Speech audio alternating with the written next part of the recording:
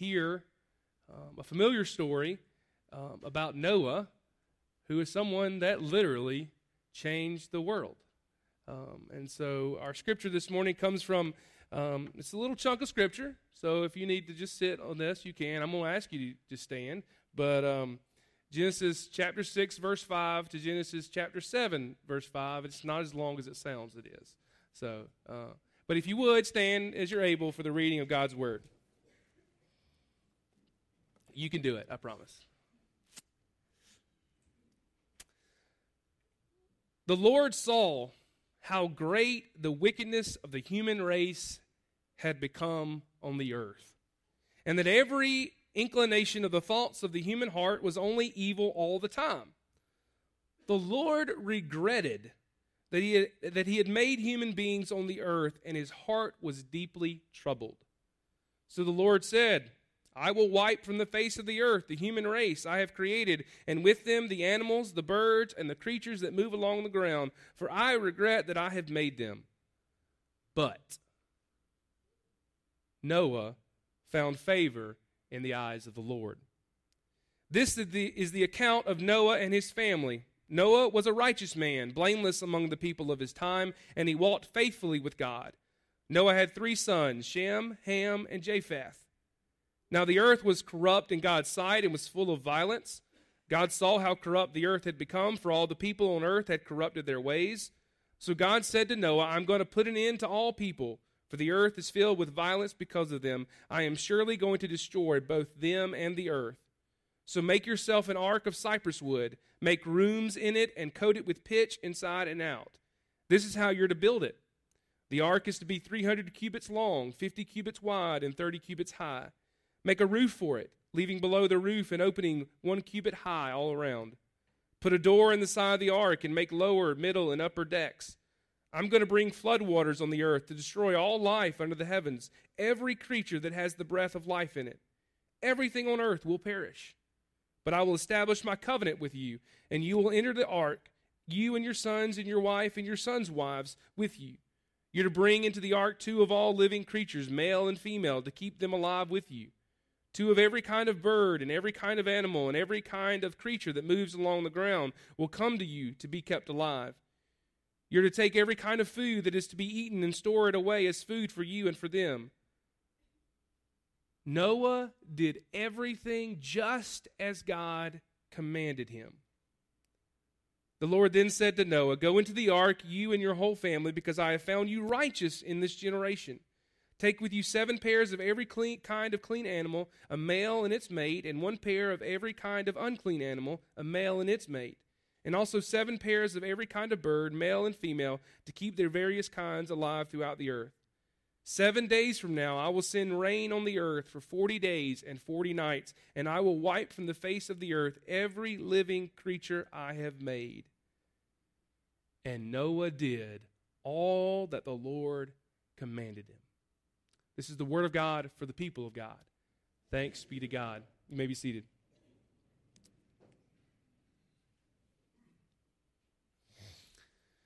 As I've already said, today we're beginning a new series called Real Transformers, and we're going to be looking at different people throughout the Scriptures who transformed the world and the world around them by their actions, their lives, and by simply being who they were. In this series, we're going to look at least 4 individuals to attempt to learn from them how we can be transformers. And we're going to see that these people were part of some huge transformations throughout history. Noah built an ark, saved the entire human race along with the animal kingdom from annihilation. King Josiah started a revival. Esther became queen and saved the Jewish people. And the Holy Spirit, which you may be surprised to find as a part of this series, is what allows us, as Christ followers, to be transformers in this world. These 4 did some big things and took part of some big transformations. Now, what we tend to do is focus on the big things, and we miss the how and the why of those transformations. we miss how they became transformers and why they were able to transform their world and the lives around them. If we're willing, I think we can learn a lot from these real biblical transformers. The Book of Discipline of the United Methodist Church says that our mission is this: to make disciples of Jesus Christ for the transformation of the world. As United Methodists, but really more importantly as Christians, we're to be transformers. We're to go out and to transform our world by telling others about Jesus, by living our lives as godly examples, and by going out and making disciples. So how do we do that? How do we do that? Well, let's turn our eyes and our ears to Noah. The story of Noah is probably one of the most well-known stories in all of human history. Even those who aren't raised in the church or in a Jewish synagogue have probably heard some version of Noah and the story of the flood. Now, most of us know, and we focus on the ark, and some of you guys have been to the ark, the guy that built the replica, and you've seen that, and we focus on the ark and the building of the ark, and we focus on the animals going 2 by 2. We focus on all that, and we talk about the 40 days at sea with no land in sight. Really, it was closer to a year that Noah spent on the water. It was 40 days of rain, but he spent a long time on that boat. Noah would send out ravens and doves to find out that if the waters had receded, and if they came back, they knew that there was nothing to land on. And eventually, the birds never came back, and they knew that the land had receded, the water had receded. We like to talk about the rainbow, the sign of God's grace and God's covenant that he makes with all people, that he'll never flood the whole earth again. But we hear about the story of Noah and the flood, and we tend to focus on the flood itself and the ark and the animals and the rainbow. And while all that's important, certainly a part of the story, and it's a part of what makes Noah a transformer, the reason for the flood, the calling of Noah, is really what sets him apart as a transformer. Who Noah is and the reason why God chooses him to build the ark is the big thing that sticks out to me about Noah. At the beginning of our passage, we read, "The Lord saw how great man's wickedness on the earth had become, that every inclination of the thoughts of his heart was only evil all the time. The Lord was grieved that he had made man on the earth, and his heart was filled with pain.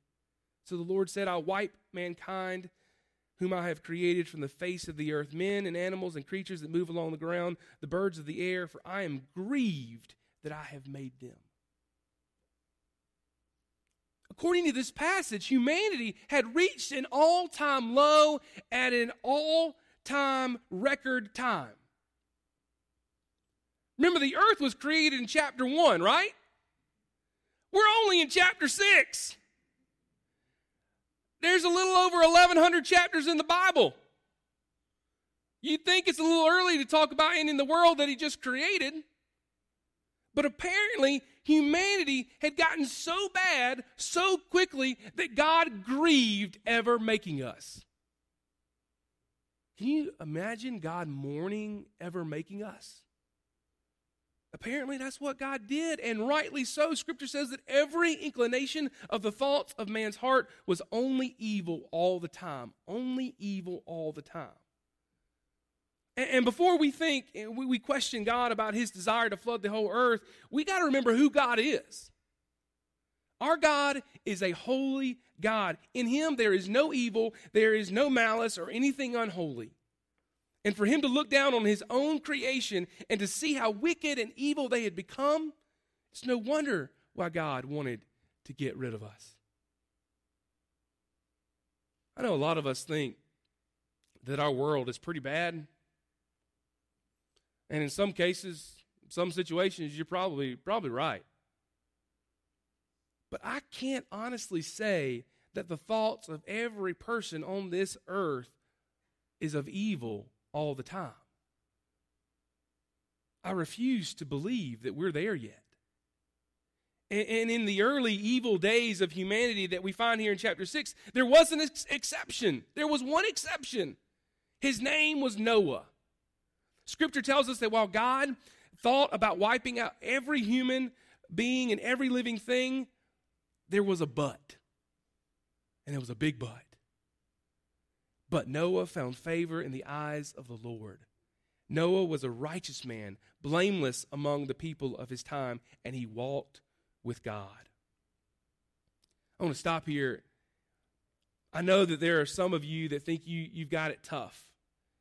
Maybe at school and classes, maybe at work, maybe in civic organizations. We think we've got it rough because we're surrounded by crass, obnoxious, rude people, even fellow employees and colleagues who maybe aren't Christians. And it's easy for them to bring us down. I'll never forget a youth leader telling me that in high school that it's easier for just someone to pull you off a ladder than for you to pull them up the ladder. But when we think that we've got it rough, when we're surrounded by people who have a different lifestyle than we, surrounded by people who don't believe what we believe, surrounded by people who don't have a relationship with Jesus, I want us to remember Noah. Noah was surrounded by the worst of the worst. God wanted to wipe humans off the face of the earth because they were so wicked and so evil. Yet Noah remained righteous in the eyes of God. He was living rightly in the midst of evildoers. We can't even compare our situations with Noah, and yet Noah remained righteous. And so the question must be asked, how did he do it? How did Noah live a righteous life being surrounded by such evil? How did Noah catch the eye of God, who was hell-bent on destroying what he had created? How did one man save the entire human race? Because that's what makes Noah a real transformer. In talking about the ark and the animals coming 2 by 2 and the flood and the rainbow, we forget that if it wasn't for Noah, we would not be here. Am I right? If Noah wasn't such a godly man, the world would cease to be. Yet because he was righteous, because he was a godly man, we are here today talking about him. You see, sometimes it only takes one person to make a stand, to take a stand, to stand up. One person to make a difference. It only takes one person to transform the entire world. Noah is proof of that. So if you get nothing out of anything else that I say today, get this. You can make a difference. You can make a difference at work. You can make a difference at school. You can make a difference at home. Every area of your life, you can make a difference by living a godly life. You can transform lives by living your life. But how? The question is still how. How? Well, we start by looking at how Noah did it. Well, how did Noah do it? We read two things from two phrases in our passage. It says, Noah was a righteous man, blameless among the people of his time, and he walked with God. It wasn't simply that Noah was a righteous man, blameless among all the other people. It was the fact that Noah walked with God. Now, he wasn't really walking with God. I want y'all to understand. I mean, they weren't, holding hands going down the street. He was spending time with God on a daily basis. In fact, Noah was righteous in the eyes of God because he was walking with God. Noah knew God and God knew Noah because they walked through life together. Noah spent time with God. God spent time with Noah. Noah lived his life with God. I cannot tell you how important this is. While all of humanity over here was doing their own thing, thinking their own thing, thinking their evil thoughts, doing evil things, Noah was over here walking, talking, and spending time with God. This is the reason humanity was spared from total annihilation. One man spent time with God on a daily basis. One man, one woman spending time with God on a daily basis. And because of this fact, Noah transformed the world. And I think because Noah walked with God, this helps to explain the other big point that stands out to me about this story. After Noah is chosen by God to save humanity, after God tells Noah about the flood, after Noah's chosen to build the ark and collect the animals, and God gives these specific instructions for how to build the ark and tells him to get all these clean animals and these unclean animals and all this and all that. This is what Scripture tells us about Noah. Noah did everything just as God commanded him. And again, after God gave him further instructions, and Noah did all that the Lord commanded him. I believe Noah was walking with God. He was able, because he was walking with God, he was able and willing to obey God. Even after being told the enormity of what was about to happen, even after realizing the massiveness of this ark. This wasn't a canoe. This is a big boat. A ship. I think that's the proper term. After the great undertaking of collecting all these animals, Noah obeyed God. He did everything just as God commanded him. Several years ago, there was a movie came out called Evan Almighty. Maybe you've seen that movie. It's kind of a spinoff off of Bruce Almighty. It's a comedy about a modern-day Noah and God, who is played by Morgan Freeman, which he makes a great God, by the way. Movie God, I mean. So after God, played by Morgan Freeman, tells Evan, the main character, to build an ark in his backyard, of course, his family thinks he's going crazy. Also, being that he was a U.S. senator, his co-workers and colleagues think he's crazy. One of the funnier scenes in the movie is when you see Evan walking down the road, and then suddenly he's just walking in the background. You see two by two animals just coming, following him. I wonder if that's how Noah probably didn't have to do any work. They just started coming to Noah. Just, hey, God told us to come. Ultimately, Evan does build the ark, and he saves the town from a flood. But what the movie does for me is highlight what it must have been like for Noah. As the people around him, what it must have been like, the people around him as he's building this ark. It must have seemed ridiculous to them. There hadn't been no rain. There had never been any rain. Especially to people who weren't walking with God, who were in fact walking against God. This must have been absurd. You're saying God told you to build an ark? What God? Who God? What? Yet despite what others may or may not have thought about Noah or said to Noah, Noah obeyed God. I can't stress this point enough. Despite what others thought of him, despite the enormity of the task before him, Noah still obeyed. There's going to be times in your life when you are called by God. Whether it's an audible voice from God and people think you're crazy, or you're reading Scripture and something, God just reveals His truth to you, or you're praying in the quietness of your prayer closet and God speaks to you and you hear Him and He's going to tell you something to do. You're going to be called. And you're going to be called to go against the flow. God's going to ask you to make a stand for Him, to obey Him, even when others aren't, even when it would cost you. God may ask us to make a stand at work. You might be the only one at your work who has a relationship with Jesus. And by obeying God, you might transform the lives around you. You might be called to make a stand at school, and you might have friends who don't know Jesus, and by obeying God, when others aren't, you may lead one of your friends to a saving relationship with Jesus. You might be called to make a stand in our community and go against the popular view and thereby transform our city, our community. I believe that we are called to be transformers wherever we are. And if we want to be transformers, real difference makers, we've got to be willing to go against the flow, to obey God even when the world around us thinks we're nuts. We got to be willing to be embarrassed. We got to be willing to let people talk about us. Noah, when all's said and done, did it just the way God told him to. Despite the consequences, despite what anybody else was saying.